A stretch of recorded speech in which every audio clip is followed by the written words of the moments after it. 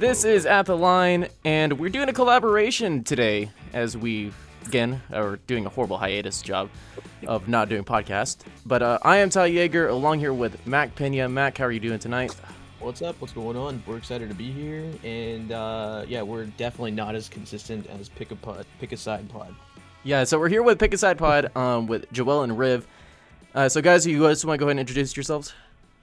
Yeah, my name is Joel. I'm the one who said the Spurs will suck this year, and it wasn't that far of a prediction. Can't count out Popovich.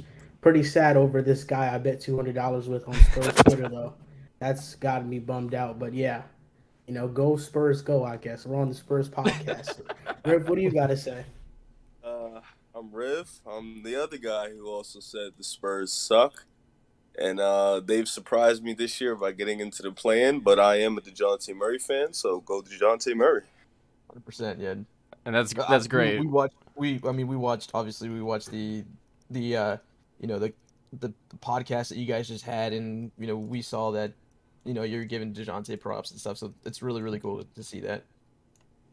Yeah, DeJounte Murray is an excellent player. That's been my guy since Washington, man. I love him to death. Yeah, he's been amazing. So, I mean, we can get into this. Yes. And again, real quick. I just want to put out there, this isn't like a podcast where we want to get gotcha moments or trying to make anybody look dumb. Like I told Joel before Riv you came on that I really love the way you guys format is in the podcast, and so it's kind of the same thing. Like we just want to have a conversation and kind of just have it free-flowing, moving. Especially this is a conversation where it's two pro Spurs fans and then two guys that, well, you guys said the Spurs suck, but you have more of a general NBA background. And I think that's always a good way to discuss guys that are really big fans with guys that are they're fans of other teams, but they have more of that general NBA vibe. But so we just want to get started. What was going into this season, and of course that we're recording this after the season just ended last night. What were your guys' expectations of the Spurs going into this season? First from you, Joel. I mean, for me with the Spurs, I thought they were going to be a team that was going to be one of the worst teams in the NBA. And I think they weren't far off from it. Because you have teams that are blatantly tanking, like the Rockets and the Thunder, the Lakers and their catastrophe. I'm messing up on the word, but they've been an entire mess. The Kings traded for Sabonis. You would think they would make a play-in push, and they totally flopped, and Sabonis did get hurt, to be fair. So I felt like a lot of things went the Spurs' way. But with that being said, I'm not going to take away much from the Spurs because even in the beginning of the season, although they were losing, they were competing with every team in the NBA. It seemed like every single game the Spurs played, it was a close game. You had DeJounte having great performances. Keldon Johnson was very efficient this season. So they definitely surprised me, and Greg Popovich had his team playing amazing as always. I still don't think the Spurs have that true star. I think they're building a good young core right now, but I do feel like they're a blue-chip prospect away from taking that next step. I don't see a guy on the roster currently that I look at and I'm like, I think he can be a top 15 player, top 10 player in the NBA. So actually, that kind of comes to a conversation that that Mac and I were having before we recorded because I know Riv, he'd mentioned that you didn't see a superstar player, and then you, in the video at least that you guys posted, that you clarified it as a top 10 from Riv specifically, and then Joel, you said top 15. So I want to make sure, where's our baseline for our superstar player in terms of the top ranking players in the league? It could be 15 or 10. Riv, you want to answer that?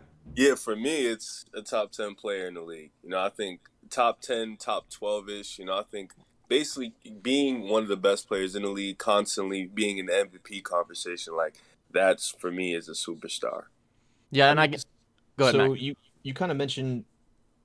You mentioned that in the podcast, but then you also mentioned names like Cade and Evan Mobley and in terms of potential. Yeah, in terms of potential. So my question is like, at what according to like what metrics are you guys using? Like if you are using any metrics, is it like just more eye test, or Is it like superstar potential off the court? Like, is For me personally, I judge rookies off of eye test. I feel like looking at numbers from a rookie is really weird because they're meant to struggle in a sense. So for me, it's like a lot of the eye test, a lot of the off the court issues, like what do they bring into the locker rooms or how do they lead on the court, like stuff like that, like intangibles. Like that's a big thing for me in terms of superstars also because like for example, I could use Jimmy Butler as an example. He's a superstar in itself because of the intangibles he brings, not just because of talent, because he's not the most talented guy, but his intangibles and what he brings in the leadership. So for me, that's like what I look for. More eye test for rookies, definitely, but intangibles also. okay. I think it's a combination of both. I think it's eye test, but it's also numbers. Because a player could look very good, but if he's shooting horrible from the field and he's not very efficient, aka Jalen Suggs, I'm definitely lower on him now than I was going into the draft. But you look at the rookies now. I thought this was a generational draft class. Scotty Barnes is going to be versatile, and he's going to be one of the better two-way players in the NBA. Evan Mobley, he's like a Chris Bosh, in my opinion. Cade Cunningham can be Jason Tatum, Luka-esque, and you have Jalen Green, who he is very much Zach LaVine to me, and when I see him play. So because of that, I feel like they just have that potential. Maybe top 10, maybe pushing it for some of these players, but they definitely have the potential to be a top 20, top 15 player in the NBA. And when talking about top 10, top 15, like I think Jason Tatum coming into this season, he was on the cusp of top 10. We had him around 10 to 12. And right behind him is a guy like Devin Booker, who maybe ranks 15th to 18th in the league. I think he's probably closer to 15 and 18th now. But that's the type of player I'm looking for that I see the Spurs don't currently have. Like that player, I think Tatum is better than Devin Booker, but I don't think there's that big of a disparity. I think DeJounte Murray is an all-star caliber player. I think he's fine if he's the second, third option on the team. And granted, the Spurs are, in a sense, in a rebuild right now. I just feel like if they add a blue chip prospect in this draft, it can propel them into greater heights. And I think that's at least where I am with this, where I'm on the same page, where the Spurs are certainly one significant piece away. Either that be, like you said, your blue chip prospect in terms of a top 5 guy, at least in this draft, or go out and get a guy like Zach LaVine, who's going to be an unrestricted free agent. Getting a big name, and number one option that will solidify like your team leadership, your go-to scorer. Spurs definitely don't have that go-to scorer. DeJounte's kind of had to fill that role, but he's not on the level like a Devin Booker, but in terms of scoring. But overall, I would say Andy Bailey has a great metric that's if you sort every NBA player with 500 plus minutes by the average of their rank in like different 10 catch-all statistics between box score plus minus, Raptor, LeBron, all these other some advanced metrics, you have like a really solid list. Like the top 10 is certainly a list I would agree with. If you said that these are the top 10 guys in the league, I would agree with this, which goes Jokic, Joel Embiid, Giannis, Tatum, Curry, Durant, LeBron, Trae Young, Luka Doncic, and Rudy Gobert with like Devin Booker at 11, which I would put Booker over Gobert. But I just want to see, would you guys agree with that like top 10 in terms of talent, at least this season? Outside of Gobert, yeah. Definitely, yeah. I don't think Gobert's top 10, but for the most part, they got it right. Yeah, and so on this list specifically, they have DeJounte at 13th, like over Chris Paul, Drew Holiday, John Morant, James Harden, and like I think that DeJounte can become a top guy. I'm not going to say that he's going to be a top 5 guy in the league or anything like that, but he can stand with the rest. And overall, the talent is there. He's been showing strides.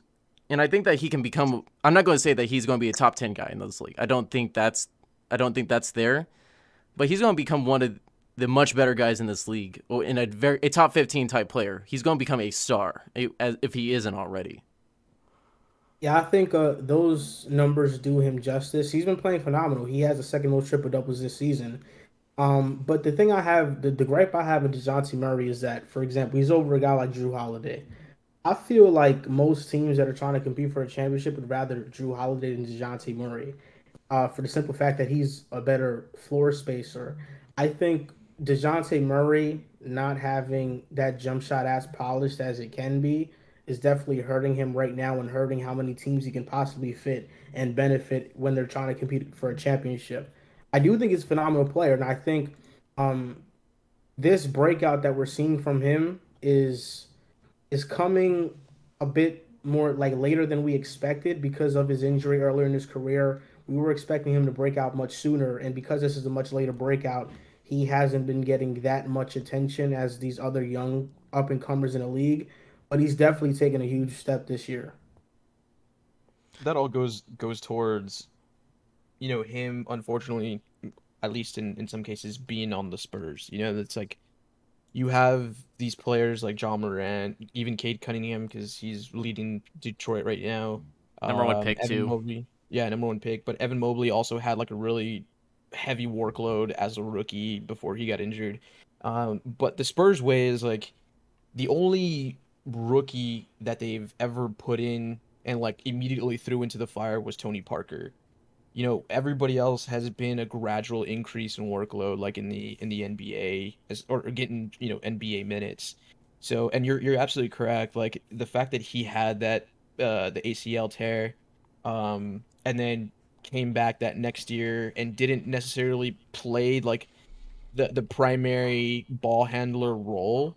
It wasn't until like this has been his actual first year of being like the primary ball handler because Mhm. in the past it was all either dishing it down to DeMar or LA or even Kawhi when he was here.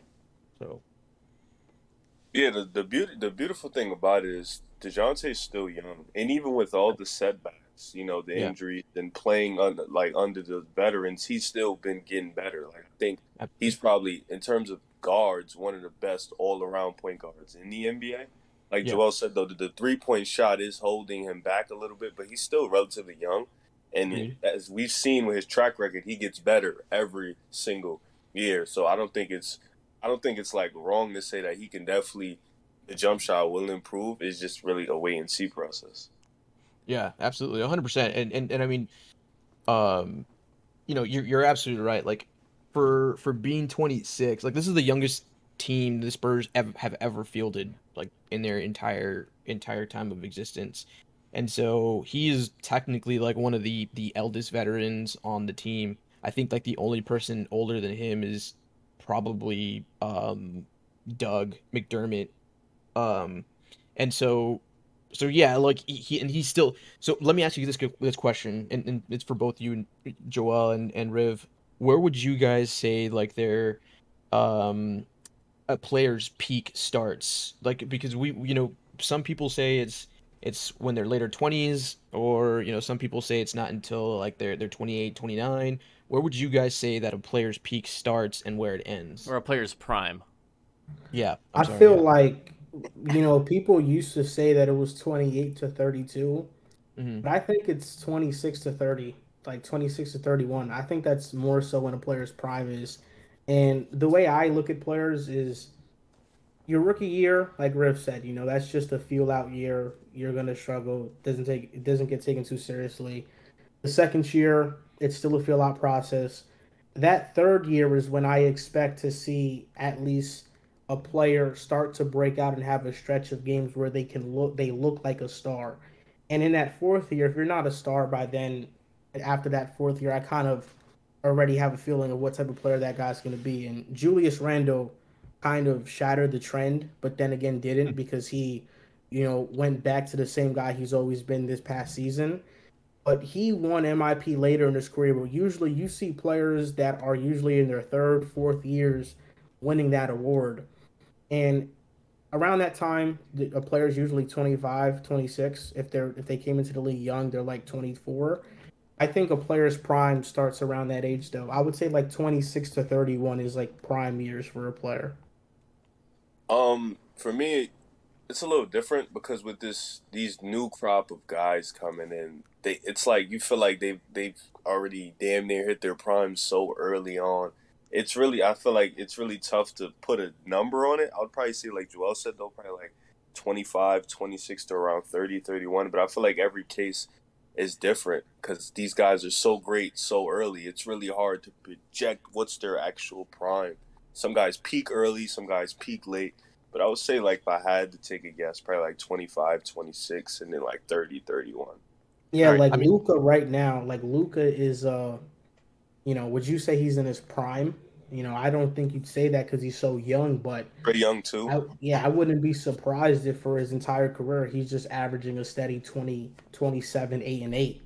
100%. And Yeah. although Yeah, that's yeah. not his, although like he probably would never reach that prime like another gear of where he is now, but where he is now is already one of the top players in the league. I mean, but he's come in with a ton of experience, from playing Yeah. overseas. Like he already came in with a ton of experience under his belt. He also had like I think it was the MVP for EuroLeague. La the Liga or Euro something League. like that. Yeah, yeah, yeah. So like, he's one of those anomalies that don't, or I mean, you're not going to get that consistently from like every rookie, you draft. Hmm. Like he's that generational talent. I think when we consider primes, I 100% agree with Riv. Like it definitely varies, but I think we've seen it to where like environment also impacts how long that longevity is because look at DeMar for example, like the dude in the past few years since he's come out of Toronto, he's just been doing better and better and better every single year. And this year he's insane in Chicago. Like he's doing insane things. And so yeah, it just depends on environment too. Like there's a lot of factors that will affect that quote unquote peak. But yeah, at 26, I think that's still relatively young for a player that doesn't have a lot of miles on his legs. You know what I mean? Like DeJounte, for a fact, his first and second year didn't put a lot of NBA miles on, and then his third year, I believe, was when he had that ACL tear. And it wasn't until like his fourth year that was when he was really starting to put those NBA minutes on. And so he still got some young legs, like fresh legs, for an NBA player. Yeah, I mean, like you look at I want to use I'm gonna use a little like not a small time player, but you look at Drew Holiday, right? Drew Yeah, Holiday made the All Star game at 22 years old. And you would think at that moment he's made the All Star game, he's supposed to be trending up, but he didn't really get to that type of respect level, that type of All Star consistency until around 28, 29. So it's yeah. like his prime you thought was going to be early, but then he had a bunch of years where it wasn't there until he finally got to that prime. So it's like you said, it's really a situation. It really depends on where you are in your environment too. I definitely agree with that. Yeah, because he started playing with Giannis, Yeah, when he got moved from New Orleans. I mean, God bless his soul. Whoever goes to New Orleans it- you know, it's tough. It's a tough environment to play in, considering. So, all right, my last two questions in terms of DeJounte. Where do you rank DeJounte among the top point guards in the Oof. in the season this in the league this season? Now, I'm not saying not just guards because I know that adds a lot more players. So not Point like a guard. Devin Booker, but point guard specifically because DeJounte has clearly been the point for the Spurs He's team. for me. I don't have he's in my tier with Fred VanVleet, Darius Garland. Like he's in that tier for me. So 100%. he's not on the Steph, Trey Young, Luka, Dame level. No, he's not there. But he's definitely in that That tier second right there tier. with Garland and Fred VanVleet. I think I would have him right in that tier. So that second tier then among Yeah. point guards. Yeah, I can think respect like that. I think one of the things that, and again, you guys pointed it out too, is and one of the things that we've all trying to, make sense of is if he can extend his game, if he can extend that range, and to you guys' point again, he's done it every single year. So eventually, I'm not saying he's ever going to get to the Steph Curry or the Trey Young, because those guys are In terms of shooting. insane shooters, like just insanely good. But like, eventually, hopefully, he progresses and he continues to extend that range and just becomes a lot better at it. What numbers would you guys be looking for in his shooting to really push him to that first tier I think it'd have to be like 36, 37%. from deep? Yeah, and I think DeJounte Murray's like he's a top 10 point guard. I think he's barely cracking it though. I think he's top 10, but he's like 8, 9 for me. All right. It's Who's it's the tough. spiciest one that you would have in there though? Sorry, Riv. Well, I have Trae Young, I have Luca, I have Ja, I have Yeah. Steph. That's 4. Yeah. SGA I think is better. Ooh, that is Um, spicy. That is Whoa. spicy. That's 5. Chris Paul, I can't overlook Chris Paul. Like, Wait, what hold he's on, hold done. on. Do you have SGA Point over guard. Chris Paul? No. This Okay, is make sure. This is just in general. Make sure. This is 6. Are we counting Kyrie as a point guard? Because if we are, that's 7. Yeah, I I would believe count it. him. Point guard. Yeah, I would. Okay, I would I count him as a point think And I think Darius James Garland. Harden, out of respect, you got to put him over. I think Is he a point guard though? I Or wouldn't is he more count the shooting? Yeah. I would count Darius Garland. I think he's better than DeJounte. Dame didn't play this year, but when healthy, we know he's better than DeJounte. So 9. we're at like what 8, 9? Yeah, 9. And He's right there. Yeah, then you can debate Drew Holiday or a guy like LaMelo Ball or Russell Westbrook. Got to put Russell Westbrook in the top Ooh. 10. So After this year, yeah, at Not- this not point in playing. time, Russell Westbrook is not a top 10 point guard to me. No. Yeah, bro. Look, I had this thought earlier today. I was in my car and I was driving. I was like, where do people even rank Russ? Like, where would he rank? Because there are players that, yeah, like if they played in a one-on-one, he's probably better than Russ is probably better than that said player if they're both leading a team. But where would I really rank Russ? And I think when I really think about it, I wouldn't rank him top 15 or 20. No, it's like no, this is not the same Russell Westbrook of like 5 years ago. This is one where age is catching up to him. His athleticism is not there, and his decision making is very questionable. yeah, I feel sorry for your Lakers fan buddy, the other one that was sitting across from you, Riv. Yeah. Oh, Drew. Like Jalen Brunson, I would take over Russell Westbrook, and like I wouldn't think about it too much. Jalen Brunson is a goddamn hooper, man. That guy kills the Spurs every time he plays them. Yeah. So yeah, DeJounte's probably around the. I mean, I look at DeJounte and Drew Holiday kind of the same. Drew just shoots better from the 3-point line, to be honest. Yeah. I think they kind of like around the same. I didn't even mention Fred either. I didn't mention Fred VanVleet. I think you did. No, I You did. mentioned the tier, but not top 10. Riv did. Yeah. Yeah, they're right there. Like that's their group, and point guard, that's the toughest position in the league. So shout out to him for getting there. To get in that top 4, top 5, it's gonna be tough, definitely, because Trae Young is younger than him, Luka's younger than him, Ja's younger than him. So it's gonna be tough, and then you got other guards coming. But if he continues his all-around game, then there should be no reason why he doesn't, if not go up, stay where he is, which is good. All right. Last question in terms of DeJounte. Is he your most improved player of the year? For me, yes, he was mine. Mine was Desmond Bain, but I'm so bad with awards and not changing my mind. If it wasn't Desmond Bain though, I would have Jordan Poole. All right. So I just need from someone that's been watching more of basketball. Why would you say Jordan Poole? Because that's, at least for me, that's a bit confusing whenever you look at some of the other talent that you could pick for most improved. I think Draymond mentioned it. Most improved player is an award of a player who's improved the most, self-explanatory.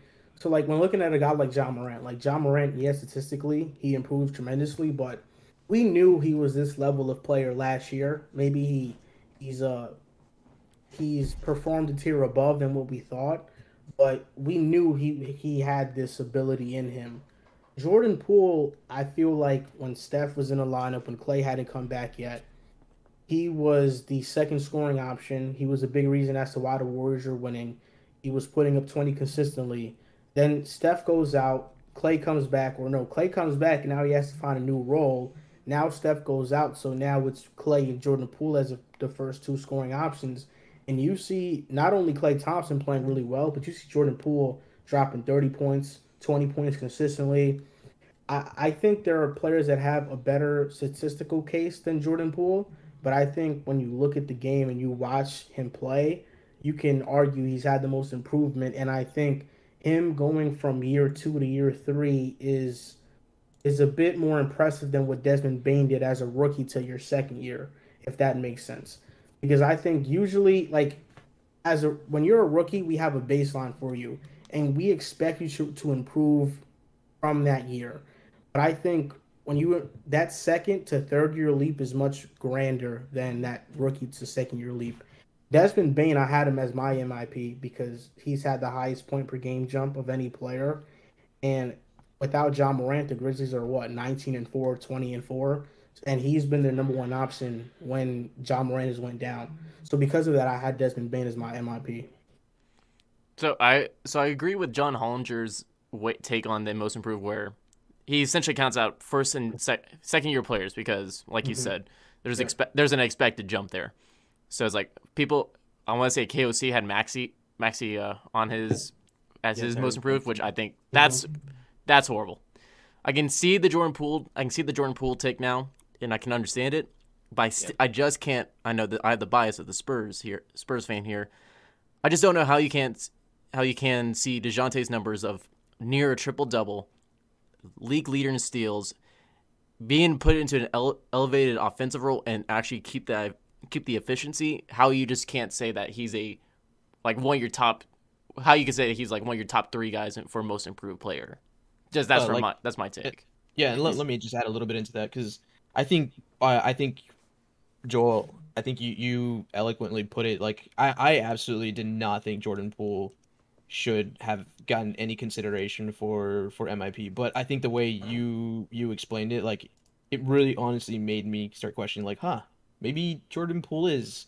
But on the flip side, and this is just for me playing devil's advocate, is like, should a guy that plays alongside the 2 greatest shooters and a great floor facilitator like Draymond, like, be considered in the MIP discussion? Like, I mean, the kid is, the kid has generational talent all around him, and I know he's also stepped up. I mean, he's been an incredible player this year, but does the fact that he plays alongside Steph and Clay and Draymond, is that should that be taken into consideration when looking at the MIP race?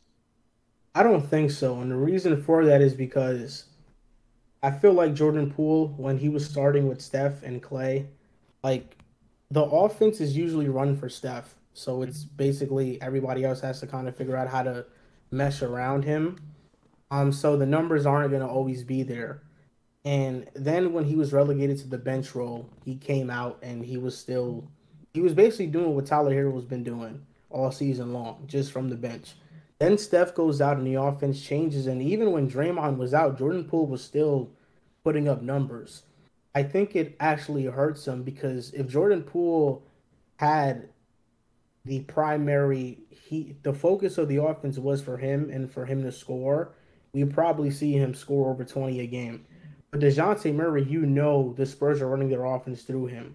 With the Warriors, there are more guys that they run through. And we're not even talking about guys like Andrew Wiggins, the rookies they have, the bench they have that come in and get minutes as well. So Jordan Poole is putting up these numbers with a lot of talent around him and having to sacrifice more than anybody else.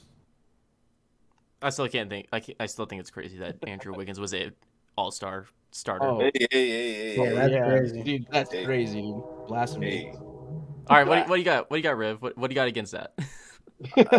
He made it, man. Let's not hate on him because he made it, He made the All-Star team, man. It's not his fault they voted for him. Yeah, it's not his fault.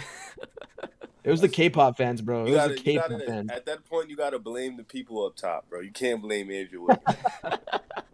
It was the K-pop fans, man. I think one of the, like, some K-pop band guy, he put out, like, that he met Andrew Wiggins, and he's like, everybody support him for All-Star, and that thing just blew up. Like, I'm not even joking about that. Like, I think it was the K-pop that's how he got in, because he dominated the fan votes. Yeah, that's what I'm saying. Like, I'm not even joking. Like, people probably are like, how did he get in? I'll tell you how he got in. The fucking K-pop fans are crazy.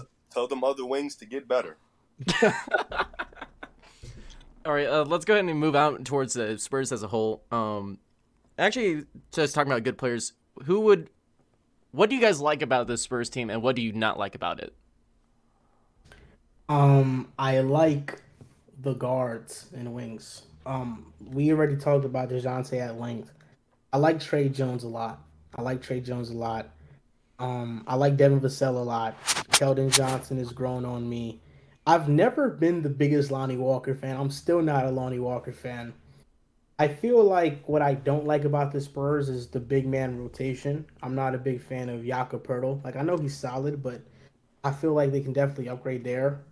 And I feel like they need a four. Like they need a true forward. Like if the Spurs could Scotty land a Barnes, good man. It was guard, supposed to be Scotty Barnes. yeah. Like if the Spurs can get like a Jabari Smith, I think it makes them really good. Riv, what about you? For me, I like the pace you guys play at. I think that's like my favorite thing for you guys. Like, I love the way you guys push the ball and stuff like that. Obviously, DeJounte Murray. That's duh. And I like Pirtle. Honestly, I like me as a Bulls fan. I kind of wanted to get him at the deadline. Like, I thought it would be huge if we got Pirtle because he's such a great defender.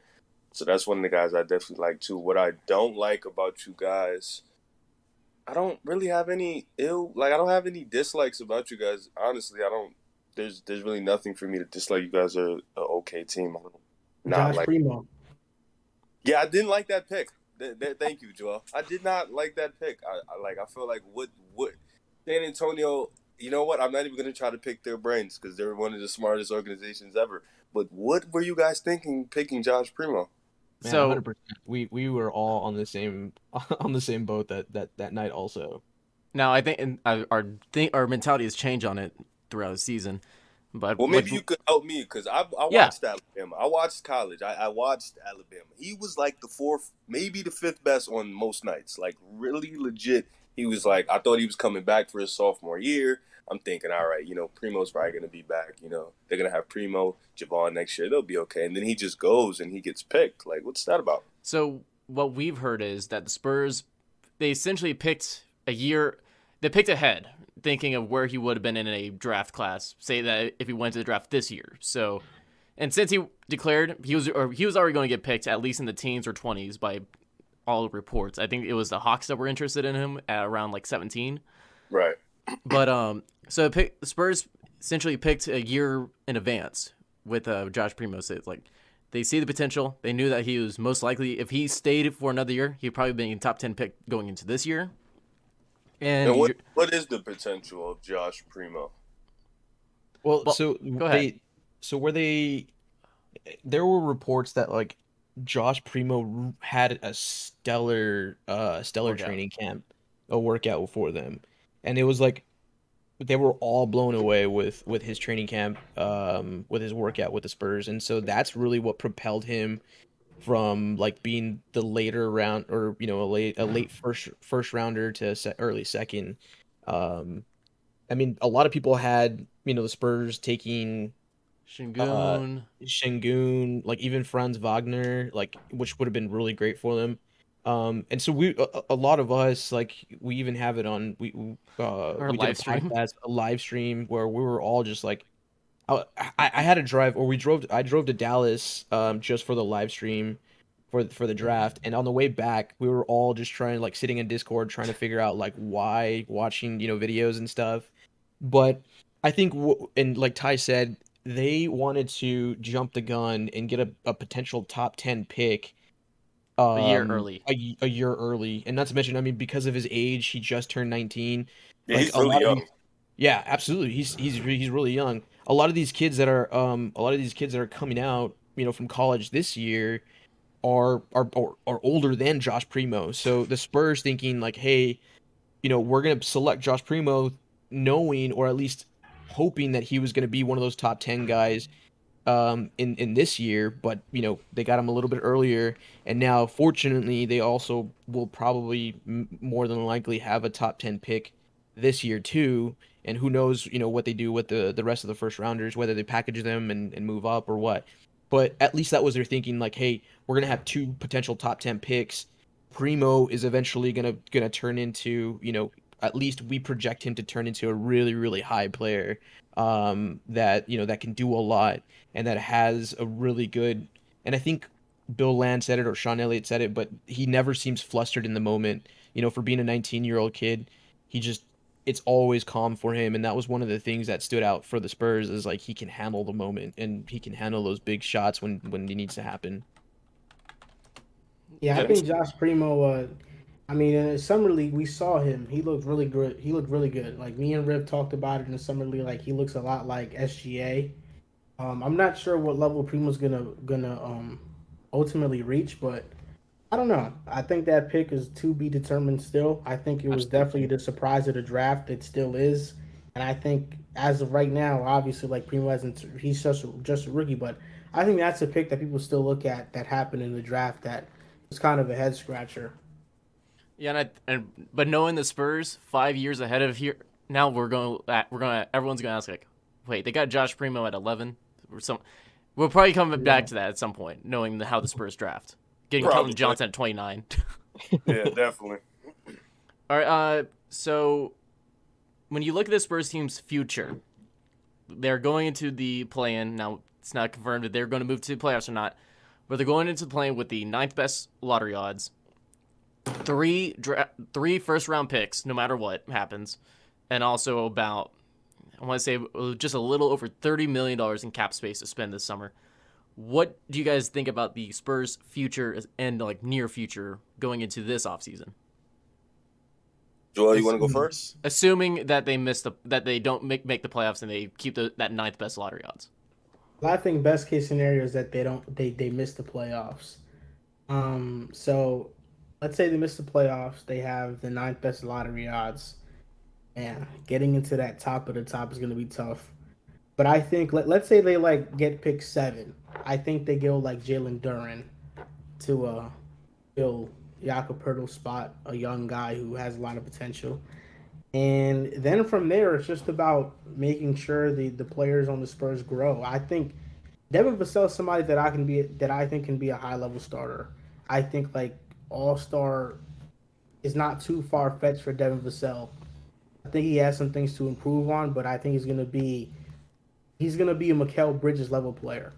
So I think it's just making sure that those players develop properly and then getting somebody in the draft that has potential to be a star. For me, it's like I agree with you on some aspect. You know, you guys got 3 first-round picks. For me, personally, I think you'll beat the Pelicans, and I don't think you'll beat either the Clippers or the Timberwolves, just in my opinion. So I think you'll fall short. We're kind of online there. I'll admit. I think we beat the Pelicans, but I don't think we beat either the T-Wolves or Clippers. Yeah, I think it'll be competitive, but I just think those are the 2 teams that'll go in. So you'll have a lottery pick this year. And for me, you know, having 3 first-round picks, I think there is a way you guys can package that and definitely jump into the top 5. If you guys can jump into the top 5 and get like a Jaden Ivey, I think that'd be really, really dope. You know, something like that to pair him with DeJounte Murray. You know, I think that could be definitely a possibility. Or like you said, being as if you have cap space, and I hope he doesn't leave, but maybe he does decide to go. You guys go get Zach LaVine, who was a guy who's on the same. Him and DeJounte are around the same age, so another guy who can come in and definitely help the franchise. But in terms of your future, you're in a good spot. You have young players who are still developing. You guys played hard this year. You guys were competitive. You have draft capital. You have money. You don't have any big contracts next year or the year after. So, in a sense, you guys probably have one of the brightest futures because there isn't nothing dumb about any of your moves that you've made. You don't have a big contract that's kind of hindering you. You don't have any players that's really hindering you. Everything is, at this point, just development and playing hard. Yeah, the conversation. I'm sorry. Go ahead, Ty. If you want. No, you're good, man. I was just gonna say. So in like the conversation that you guys had amongst yourselves, I know there was mention of like that, or talking about the rebuild and like, oh, the Spurs are, you know, either they're not in the rebuild yet or they're starting the rebuild, and so. I mean, just to kind of from our perspective, like you're right. I think it was Joel that mentioned like we're in the midst of a rebuild, and so yeah, absolutely, I would agree with that. Is like the Spurs are currently in that midst of that rebuild, and I think this is the first year that they pivot away from playing like these older veterans and running the ISO ball and pushing it in transition, and so you know that helps, or the fact that they have like all 3 of their first round picks and that they have all that cap space, I think it really developed their identity going forward at this point. Yeah, definitely. I mean, in hindsight, you know, we didn't think Keldon Johnson would improve that much. He did. So, you know, we that looks insane. But We believed in Murray. You know, Devin Vassell. I think he can be one of the best 3-and-D players in the league. You know, he has potential too. You know, Lonnie Walker. We've been waiting. You know, guys have been waiting on him to finally take that next leap. But you guys are in a pretty good spot with all your draft capital. I think you have all your picks, and you have a lot of money to spend. So you guys don't make any dumb, idiotic moves to try to upstart or try to move fast in your development. So that's the best part, honestly. Yeah, I think you guys are. I mean, you guys are spot on about Lonnie. I think Lonnie is probably one of the most like divisive players on the team, and it's crazy because you know, he's athletic, he can shoot sometimes, and so I think people have like had a really big big opinion about him, like whether or not, you know, he ends up staying on the Spurs or he's raw talent. Yeah, exactly. Like that's all it comes down to is just, you know, which Lonnie Walker are you gonna get tonight? That's kind of the type of thing. Another question, and the Spurs Twitter has had this conversation. Do you think Keldon Johnson can become an all-star at some point in his career? No.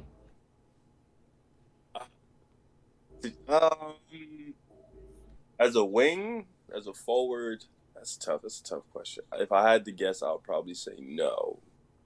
But he can be an all-star caliber player. All right, because we were just looking at this where his scoring has developed tremendously this year. His three-point shooting has come out of nowhere, but also when you look at his college numbers, it's like, really, how did we not see this? His passing has been getting so much better too. He's going to become a 3-level scorer at some point in his career if he just improves that mid-range. But yeah, well, him coming out of college, we thought it'd take longer than this. Honestly, we didn't think it to happen this fast, you know. But I think, like, I don't think an all-star game doesn't solidify you as an all-star, in my opinion. 100%. So I was like, people still think, like, people view CJ McCollum as an all-star type of player. He's never made an all-star game. Mike Conley was viewed as an all-star type of player. He made one towards the back end of his career. So I don't think that kind of like, just because you didn't make an all-star game doesn't mean you're not an all-star type player. All right. I feel like Keldon Johnson is gonna hover around like in his best years, 17 to 19 points per game. But I think he averaged 20 points this year, like over 20 points this year.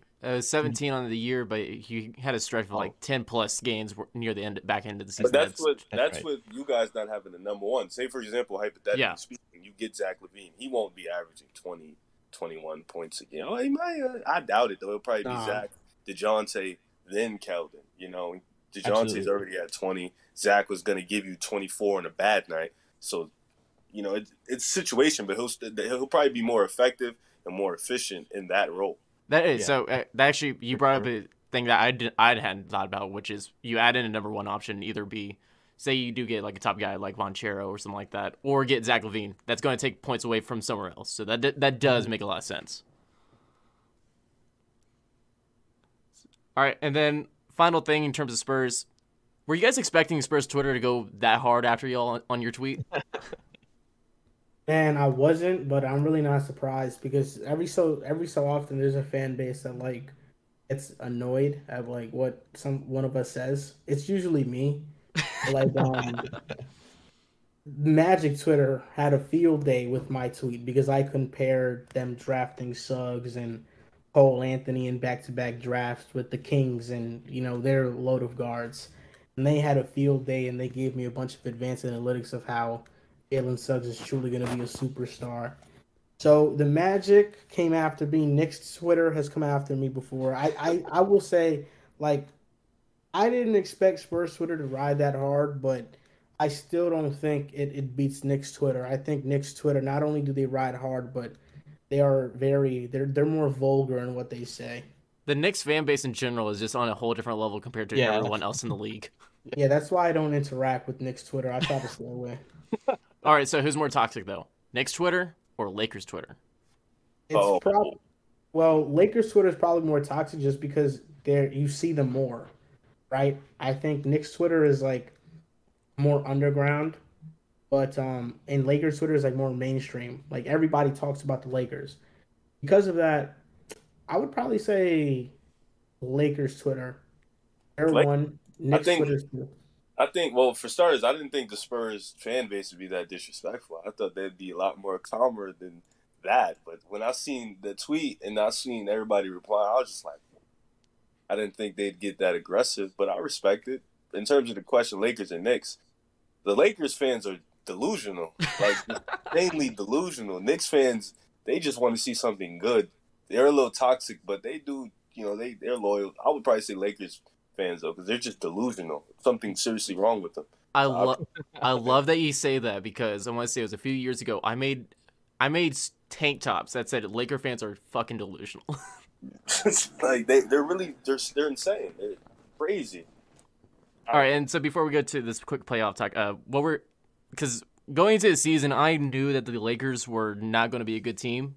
Injuries or not, just with how that roster was constructed. I'm just curious of what your guys' opinions were going into the season for that Lakers team. We thought they were going to do playoffs, of course. Like, nobody saw them missing the playoffs, but we were not high on them at all. Like, Riv and I all offseason long said, this is not going to work. It's Russell Westbrook. It's not going to work.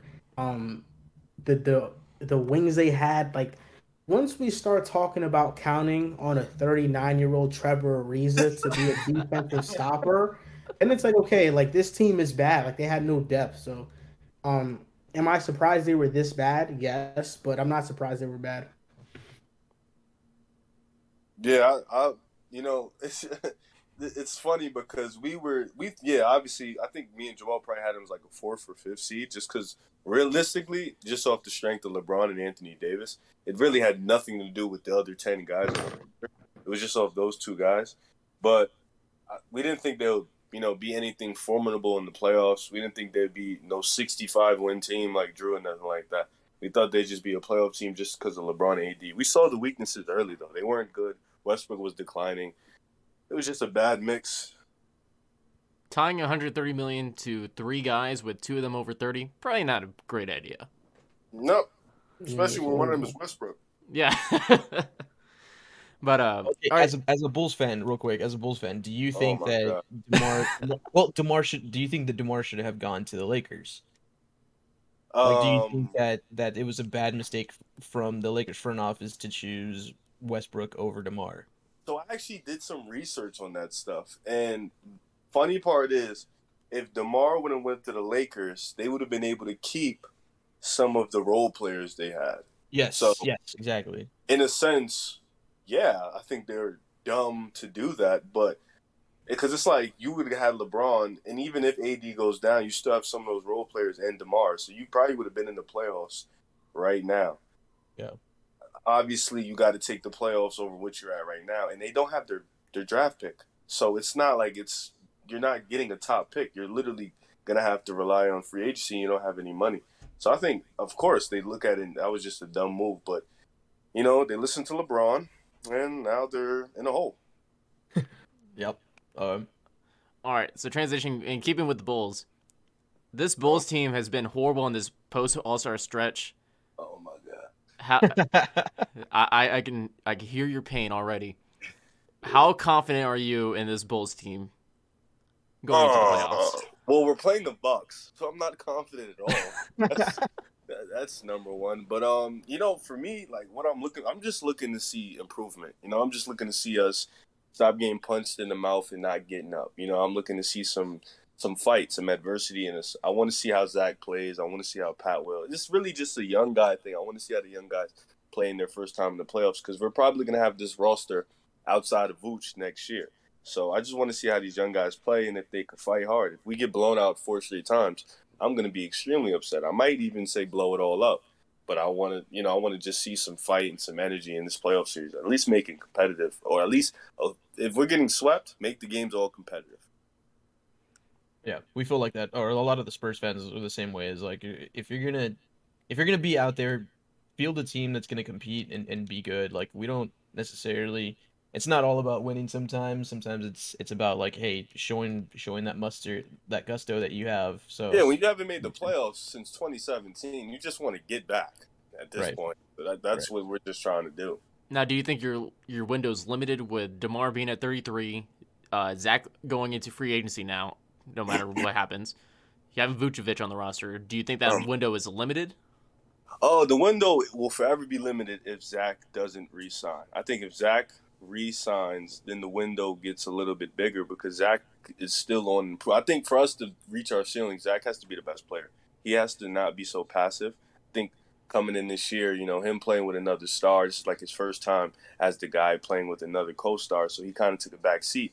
But like from what I've seen, it looks like when Zach's on the go, we look like a better team than when DeMar's on the go. So I think like next year, after this playoffs going in next year, Zach needs to be the number one guy. He's a 3-level scorer. He scores with ease. He's efficient. So he needs to be the number one guy, and everybody else kind of fall in line. But I don't want Vooch on the team next year. So, yeah, it's definitely limited if we don't get Zach back. But if we get Zach back, and if everybody else improves, like Kobe White, Patrick Williams, if we get Lonzo back, I think the window as a competitive playoff team is going to be open. But as a championship team, we still need to make a move or two.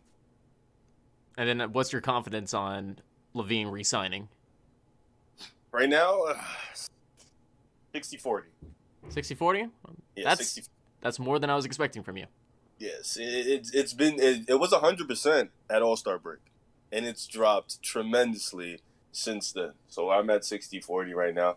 After game one, it could drop to 30-70. You never know.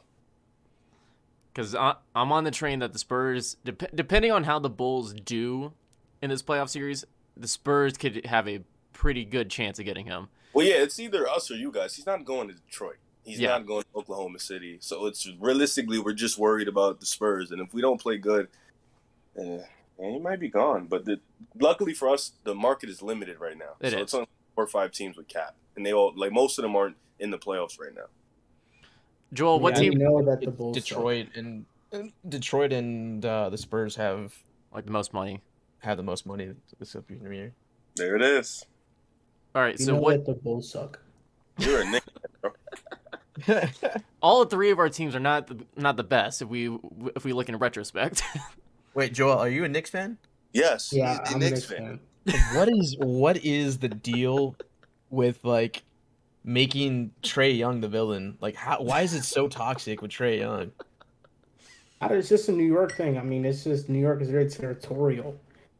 So despite no past history of a rivalry, game 1 of the playoffs, Knicks fans wanted to voice their hate for Trae Young. And I don't think Trae Young did anything to Knicks fans, but now we definitely have a reason to hate on him. But I don't hate on Trae Young. I hate on the Hawks. I don't hate on Trae Young though. It's just funny, like they made the whole that whole video of of all the Knicks fans like, fuck Trae Young, like it's just a great video. It's a wonderful video, but Jesus. All right, so looking at this at these playoffs, what teams do you guys think are going to be a disappointment? The Sixers, I think, pretty easily. I'm already bracing myself for the disappointment. I still got to watch more film, and we're recording the podcast this Friday, and we're going to give our playoff picks, and we're going to preview the matchups and stuff. So I'm still going to watch the film on these teams in the regular season and see what I like and what I don't like. But my gut feeling is that the Sixers are losing in the first round. I think Matisse Thybulle not being able to play in Toronto is going to be huge because he's their best defender. Pascal Siakam has averaged 30 against them. James Harden looks like a shell of himself, and now you're going to have guys like OG Anunoby and Scotty Barnes and even Fred guarding him, and they're going to definitely trap him. Like, that's going to be part of their game plan. And Nick Nurse has had success on Embiid in the past, given he's had the personnel. I think we're going to see a lot of Khem Birch minutes in that series just because they need a bigger body. Embiid's going to do what he does. But I'm not expecting Harden to have the best series, and because of that, I don't think they can beat Toronto. For me? Yeah, go ahead. Go ahead, Rev. For me, it would probably be the same. This is gonna be crazy. I was gonna say this later in the week, but I guess I can tell you this right now. Boston for me is gonna be the disappointment because I think they're gonna lose to the Nets in the first round. So that's how I look at it. No Rob Will. That's gonna be tough for their defense, that switchable defense, and I think just playing Kevin Durant and Kyrie in a first round series is probably one of the toughest things to do. For me, it's going to be Boston because I think they'll lose to Brooklyn. Wow.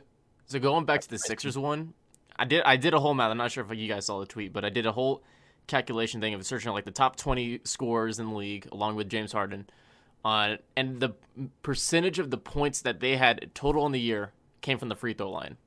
Mm-hmm. So the overall league average is about 20 for the top 20 scorers, and I want to say like LeBron was actually like pretty low significantly. Let me pull this up real quick because I had this. I don't think this is purely up to date, but like Giannis was at 27%, Ja at 26%, DeMar DeRozan at 24%, but overall an average of that is about 20%. The only two players over 30% of their points coming from the free throw line were Joel Embiid and James Harden. Mm-hmm. And we all know that the playoffs is a different game, that you're not going to get the calls are not going to be the same as you would get through the regular season. And since most of their scoring does come from free throws, I think they're going to struggle. Like you already said, James Harden is a shell of himself. He is not. This is not the James. Just like Russell Westbrook, he is not the same James Harden from like 4 or 5 years ago. Yeah. So that lack of athleticism, not having one of your best defenders in Thibault for half the series at least, against a very, very driven young Toronto team is not gonna. I don't think it's going to go well for Philadelphia. Yeah, there are so many things that are working against Philly. Like you mentioned, the free throw numbers. They're not going to get that many in the playoffs. They're not going to get as much. James Harden declining. Can you really trust Tyrese Maxey right now in a playoff series? I think he'll be fine, but what is he? Is he going to play at a star level? I'm not sure. And then outside of Harden, Maxey, and Embiid, the Sixers don't have anybody that scares you. Like it's Tobias Harris, who's one of the more inconsistent players in the league.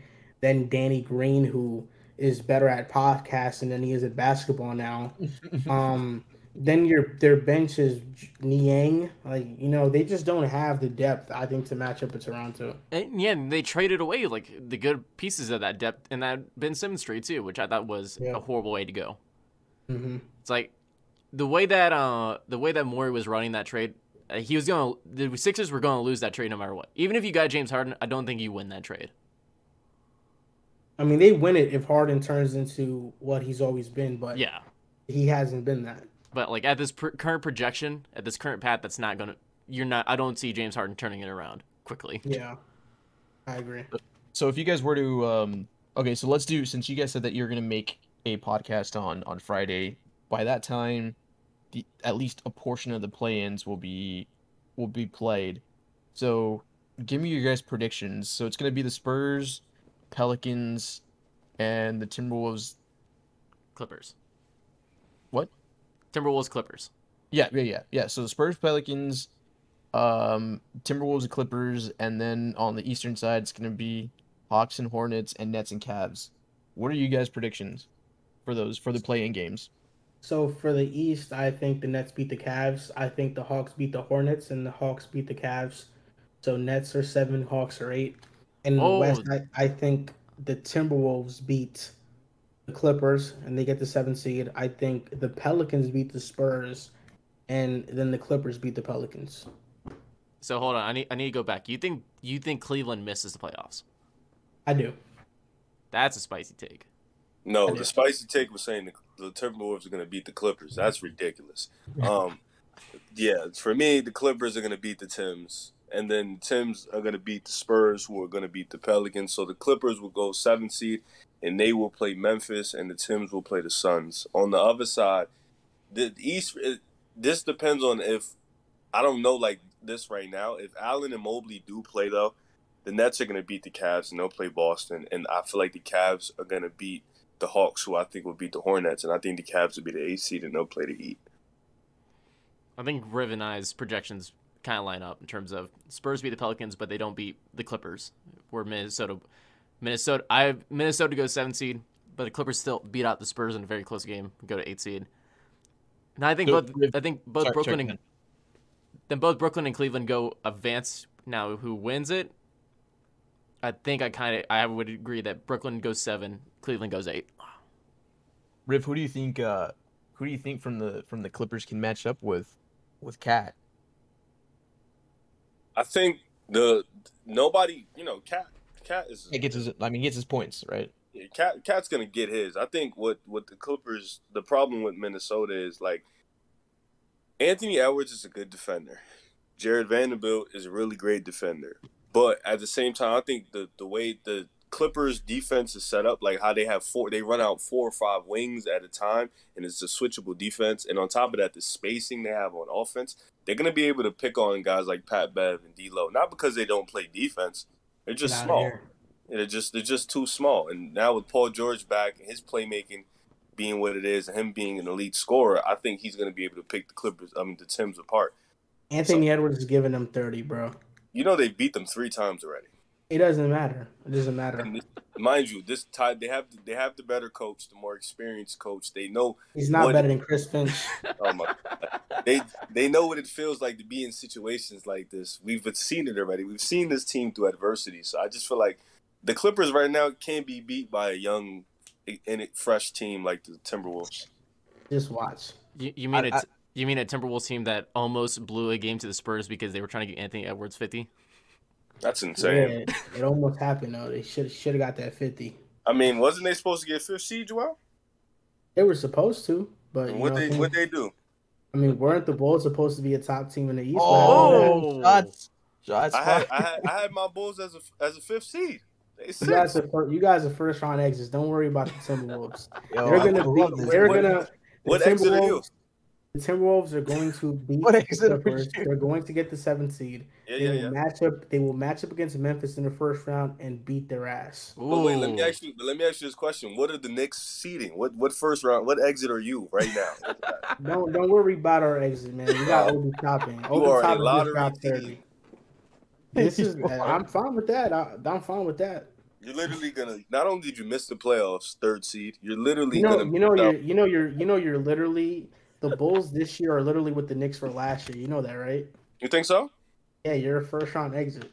That's all you are. You know what's even funnier? We're gonna make the playoffs again next year, so this is gonna be consistent. That's why we're not the Knicks. I don't know. What if Zach leaves? No playoffs for you. I mean, you should. I know you wish Bootius Randle left. He's gonna get traded. Yeah, I would hope so. The market's real high for my boy. Maybe.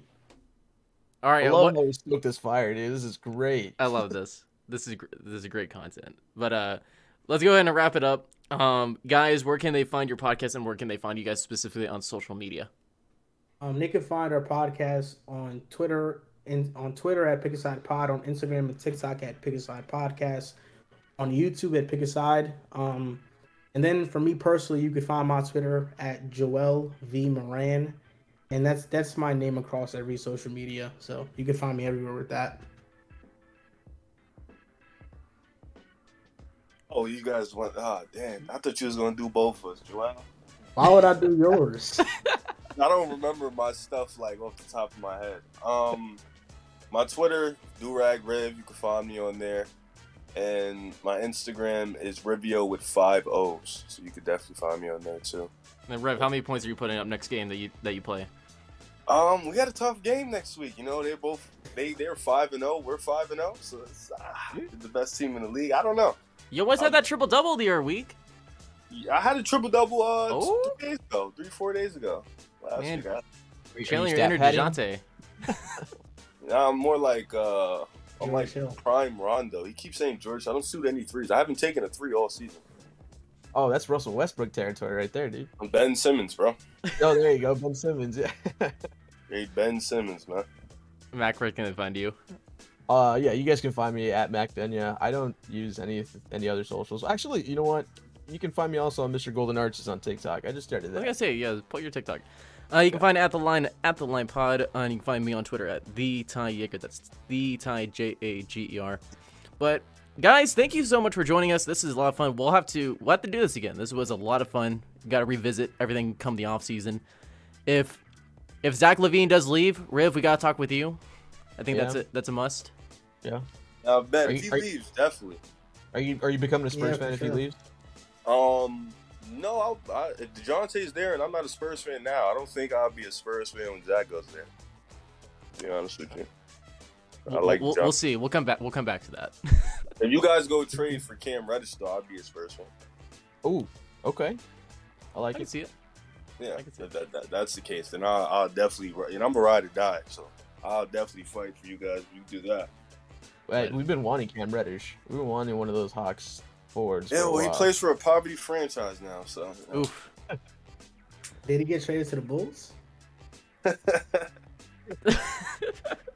Guys, you got plenty of takes for your podcast this weekend. But again, that's been Pick a Side Pod with Joel and Riv. Again, thank you guys for joining on with us. For Mac and Ty, this has been At the Line, and we'll see you guys next time.